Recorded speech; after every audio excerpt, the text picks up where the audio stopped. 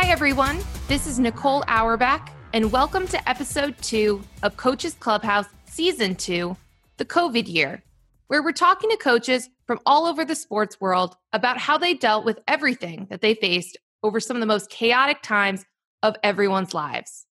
This week, we're talking to Baylor men's basketball coach Scott Drew. He took over a program racked by scandal 18 years ago and has guided the Bears to the top of the college basketball world. They were set to enter March Madness in 2020 with the number 1 seed, the best team in school history, and a chance for their first men's basketball championship. But all of that changed when the COVID-19 pandemic shut down sports and canceled the NCAA tournament for the first time ever.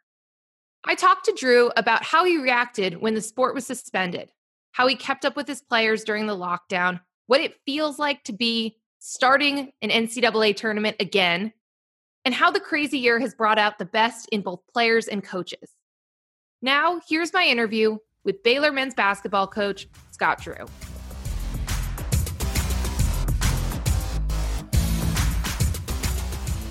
So let's go back to the moment where sports shut down, because March Madness shutting down was really, that coupled with Rudy Gobert was the beginning in kind of the reality of COVID for a lot of people. It was the first shock to the system. Where were you when you first realized the tournament was in doubt? Yeah. So I remember we're watching the first round game at the Sprint Center in Kansas City, and our players are all sitting in a row right in front of us. And all of a sudden, like 3 or 4 turned around at the same time, and they said, Rudy Gobert tested positive, and they're suspending the NBA season. And like when it was like, everyone's on their phone all the time, and everybody got it at the same time. Everyone looked back at us at the same time, and we're like, what? And then all of a sudden it became a big concern, because up to that point, the only thing that besides hearing this COVID was a serious disease was the fact that maybe we wouldn't have crowds in the arena. So, I mean, the last thing you ever thought about was suspending or postponing, because quite frankly, coaches, when it's season time, we're not listening to too much in the news or watching it. It's all with our team. And you'd heard about COVID, but you didn't know any of the details and just how severe the pandemic would become and all that. But the Rudy thing, I remember vividly. And at that point, I remember our coaching staff thought, we might not have a Big 12 tournament. We might not have an NCAA tournament. And then the next day, we're prepared to go to our shoot around, and we get the call. No longer is there a Big 12 tournament. And we go up to our rooms. I was talking to a couple coaches about ideas or possibilities or thoughts for the NCAA tournament. And next thing you know, on social media, everyone finds out no NCAA tournament. So things move really, really quick. So you find that out. Are you with your team in that moment? Yeah. I mean, because this is something that's never happened, right? So no one has a playbook of how you handle it. I wonder, you were poised to be a 1 seed. What that moment is actually like? Yeah. For first time in school's history, you're poised to be a 1 seed. There's no tournament, Yeah. But right away, once we found out the NCAA tournament was canceled, we wanted to get all our guys in.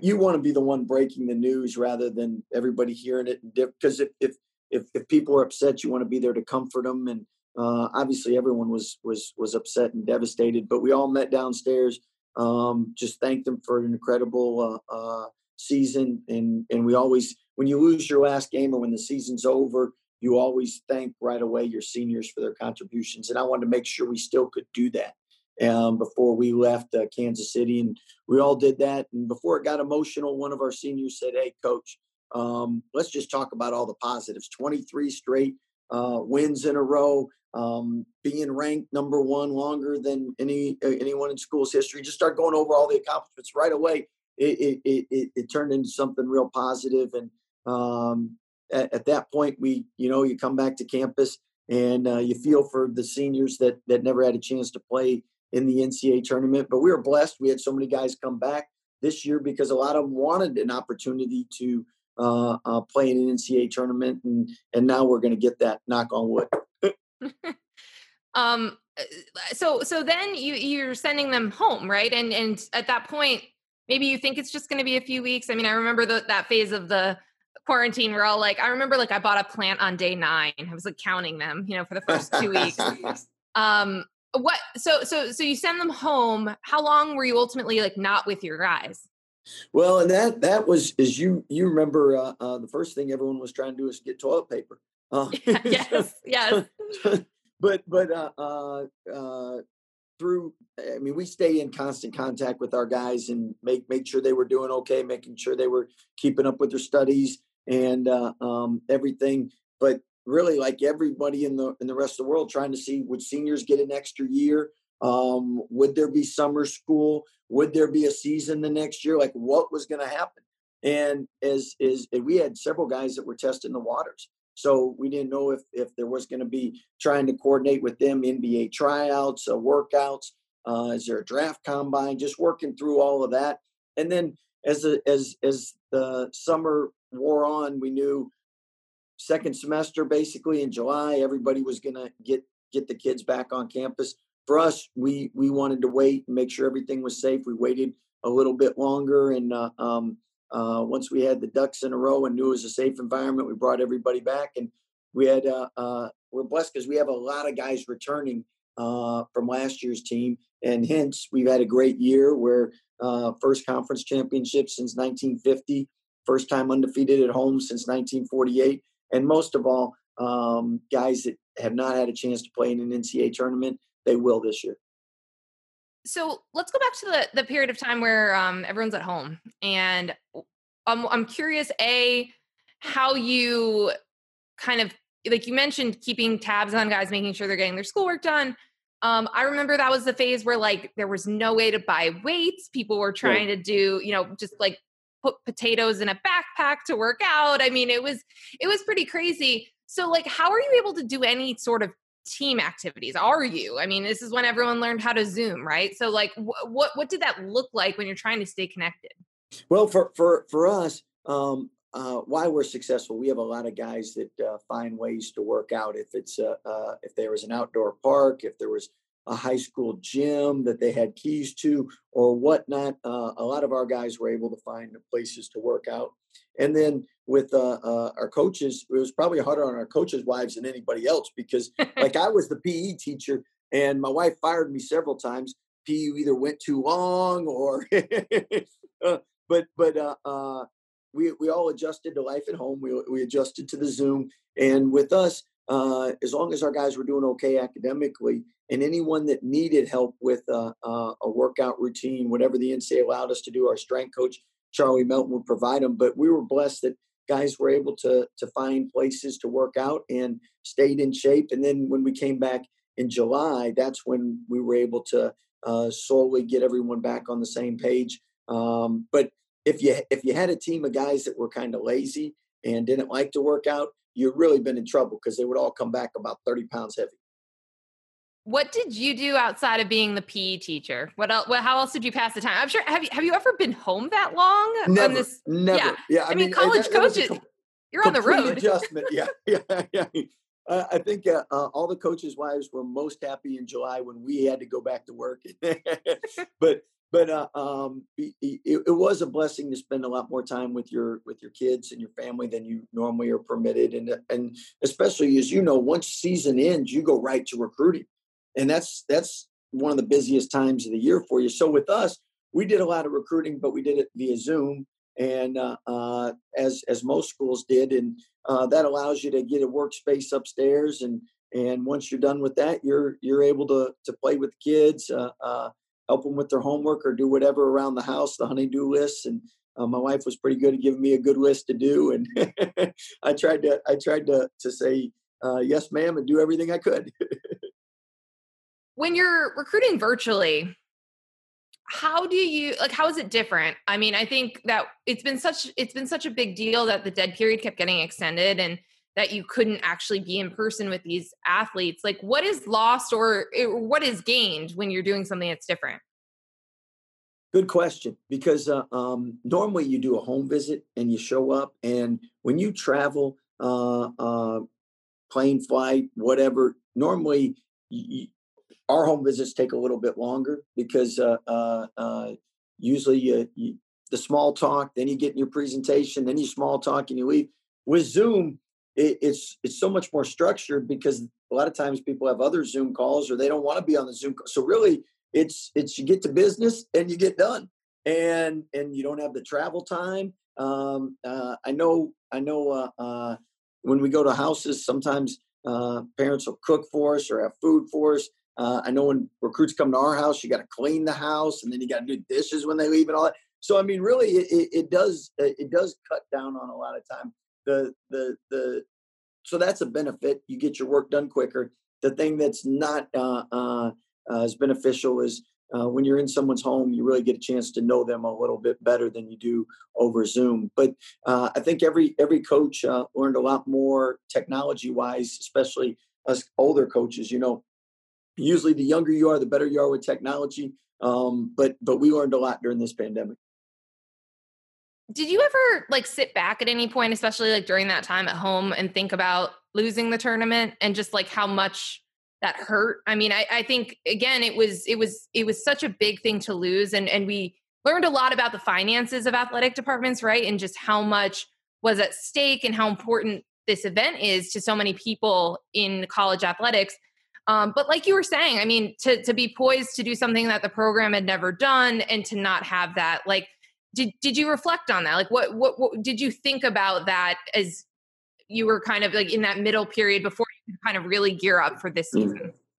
In 2010, we went to the Elite Eight, lost to Duke, who won it all. In 2012, we went to the Elite Eight, lost to Kentucky, who won it all. So those 2 years, you had chances to win it all. In 2017, we were ranked number one, and we lost to South Carolina in the Sweet 16, who went on to make it to a Final Four. And there's been a couple other Sweet 16 runs we had where we lost to Wisconsin, went to the Final Four. So, I mean, we've been knocking on the door, but never have we gone into a tournament where you had a chance to be a number one seed. And realistically, you're one of 3 or 4 schools favored to win it all.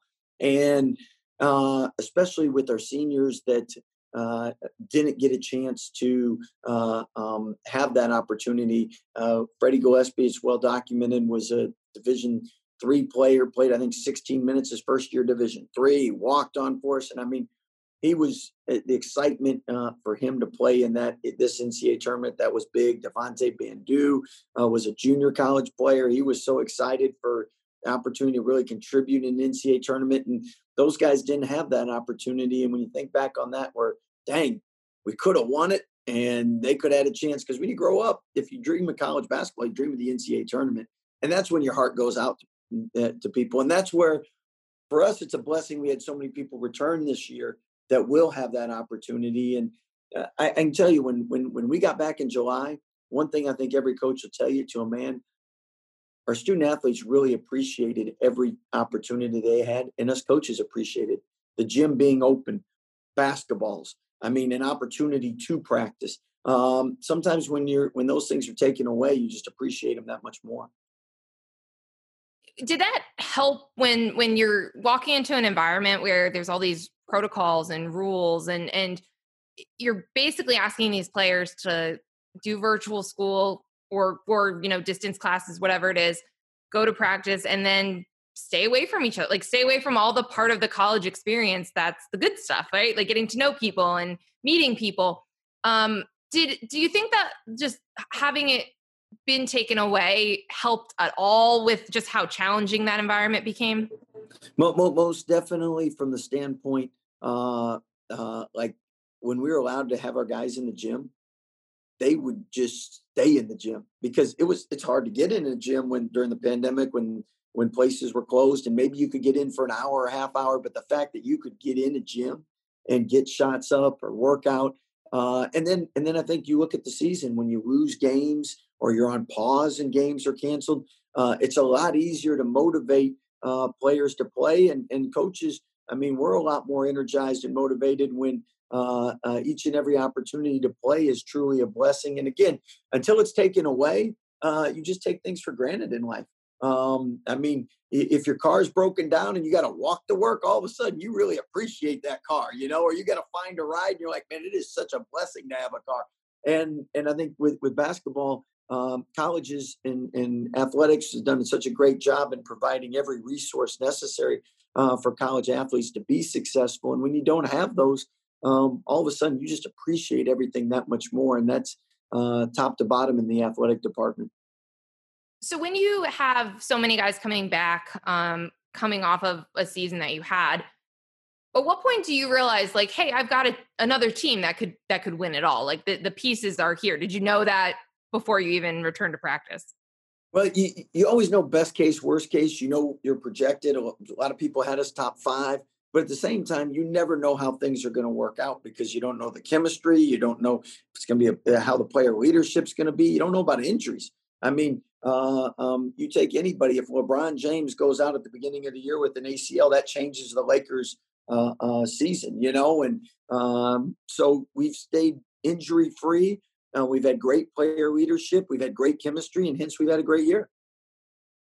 When you went on a pause really late in the regular season, and it was a pause. So let's just start with this. So pause became part of our vernacular, I think, because of college basketball. I'm pretty sure that's where it was invented. Yeah. And it kind of ended up covering teams that the other team had canceled on them. Or like in Michigan's case, Michigan had like a county ordinance. They weren't allowed to play. You guys went on a pause and had cases. And I'm wondering what that's like when, obviously this is a virus. You don't know how it's going to affect your body, but we do know it affects lungs, it affects hearts, right? Like there's going to be a period of time for teams that do deal with actual cases where you kind of got to get your legs back and kind of get back into shape. But when you were actually paused and dealing with it, is it scary? Like what are those days like when you're kind of just trying to see what it's going to be like? Yeah, good question. And with us, the last pause we went on was a 3-week pause, and right away, what you want to do as a head coach is make sure that everybody that does have COVID is okay and that the symptoms aren't severe. And then the next thing is, for those that are out with contact tracing, what are they able to do? In most cases, they're able to work out by themselves with a coach that's had COVID one side of the gym, and then you put together a regimen or routine for them. With us, as you said, there are 3 different types of pauses, and one is if it's the other team and you're able to have your full team practice. Those don't affect you nearly as much as if your team's out with contact tracing. The only thing you can do is individual workouts because the game is played 5-on-5. But still, that one's not nearly as severe as if you have people that have COVID. From the standpoint, at the end of the day, no matter what you do in athletics, and if you take 3 weeks where you're not getting better as a team, you're not conditioning, you're not practicing, and then all of a sudden you come back and you practice on Sunday and Monday and you play Tuesday, doesn't matter what sport, that's really hard to do. And most coaches, what I try to do was talk to the coaches that have gone through a similar pause to us. And most of them said it takes 4 games, which usually takes 2 weeks, 2 games a week plus practices. And on that 4th game, after that, your team's back to normal. So going into our situation, I knew it was going to be hard on the guys, and we only lost 1 game, and shows you their toughness. Were you bummed to lose an undefeated season that way? Or at that point, you're just like, we just got to get back to full strength? Yeah. Well, I'm going to be honest. We, as a head coach, you don't even dream really of an undefeated season anymore because no one's had one since 75, 76. And with parity in college basketball, I mean, it's hard to win multiple games in a row, especially in a Power 5 league where each and every night is such a battle and grind. And when we went on our pause, we were playing our best basketball and won a great game at Texas. And at that point, for the first time, because we were going to be favored in the remaining of the games, and at the first time, a lot of people said, "Man, you can go undefeated." And you don't have a lot of opportunities where you can win a national championship, let alone go undefeated. So was I bummed when we lost? Yeah, I was bummed. But at the same time, you're like, you want to win a conference championship, and there's no guarantee you're going to come back and get that. So we were just trying to control what we can control and win as many games because we were playing a lot of games in a short period of time. Obviously, you've been in the Big 12 a long time, and you were there for, death, taxes, and Kansas winning the Big 12. What has it meant to get Baylor to that point? Because every coach uses conference championships as motivations, and usually, in a Power 5 league, if you're contending, like, you're going to be in a really good position nationally. But what did it mean to break through that when you did it for the first time? Well, it meant a lot to our past players that have helped build to this point. It meant a lot to our alumni and fans. I mean, we haven't had a championship since 1950, never won a Big 12 championship. So 71 years is a long drought. And I know we've been pacing ourselves, but I can tell you the celebration was definitely one of those special moments I'll never forget in coaching. And to win and clinch it at West Virginia with Coach Huggins, who's a Hall of Fame coach and always does a phenomenal job. The excitement to see our guys and all our past players had when we were able to reach that pinnacle of knowing that we won the first Big 12 championship. And again, coaches coach because you want to help others. And when you see others reach their goals, you see their excitement, makes it all worthwhile. And again, the Big 12, 6 out of the last 7 years, been the top ranked conference in the country. There are no easy nights, and we've been second numerous times. 3 times we've been second in my 18 years, and there's a big difference second and first. Second, there's no celebration or cheering. First, it's complete joy. So to be able to enjoy it with the guys was a special moment. Was that something, and you take over the program when you did, it's funny to hear people kind of still referring to it as a rebuild, right? They're like, oh yeah, Scott Drew rebuilding.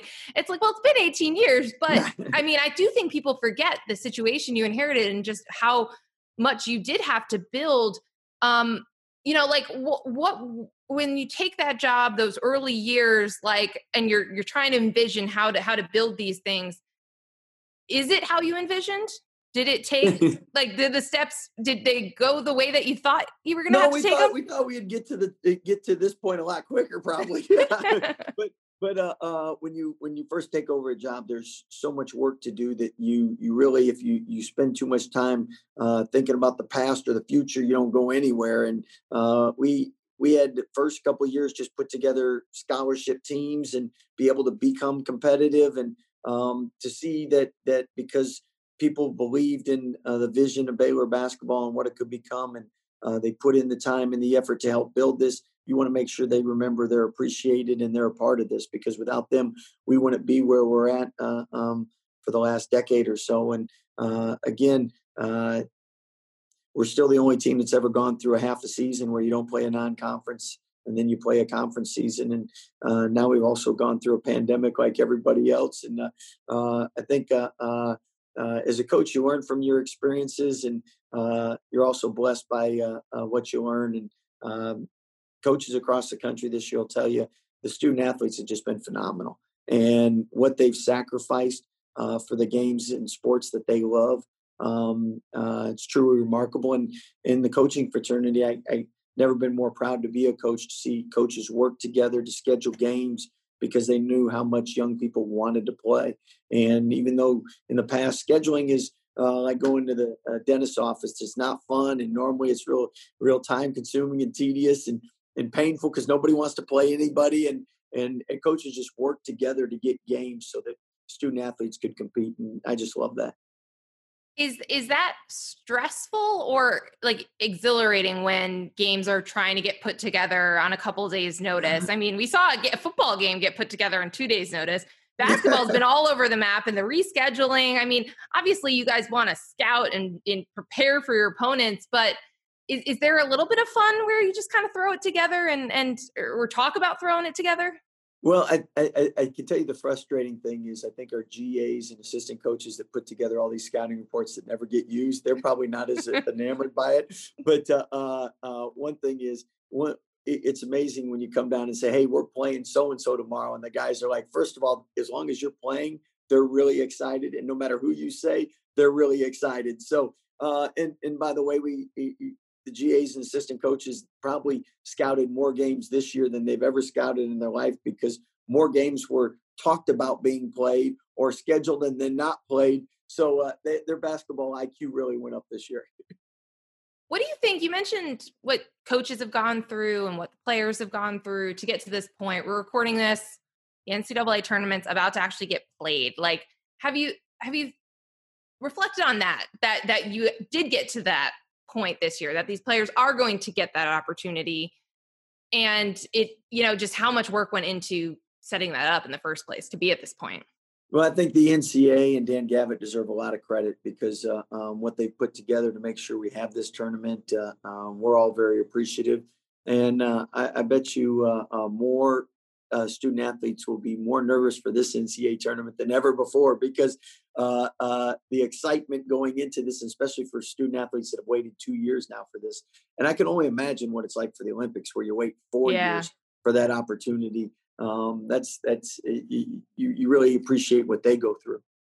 Yeah, well, and we can plug that. We do have conversations with some Olympic coaches later on in this series about being on that 4-year calendar. So before we let you go, my last question is just, having gone through the last 12 months, what did you learn about yourself as a coach, as a person? Again, this is like once in 100 years.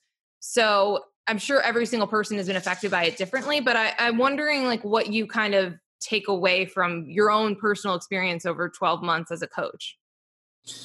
But one, appreciative of the family time that I've been given.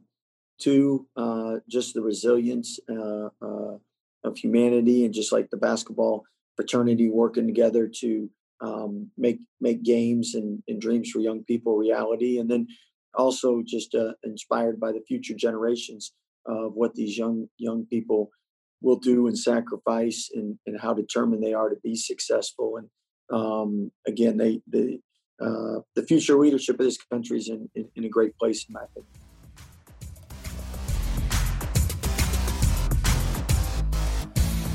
That was my conversation with Baylor men's basketball coach Scott Drew.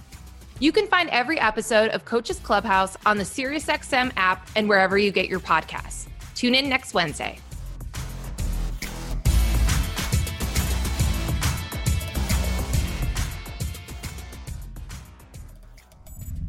SiriusXM podcasts.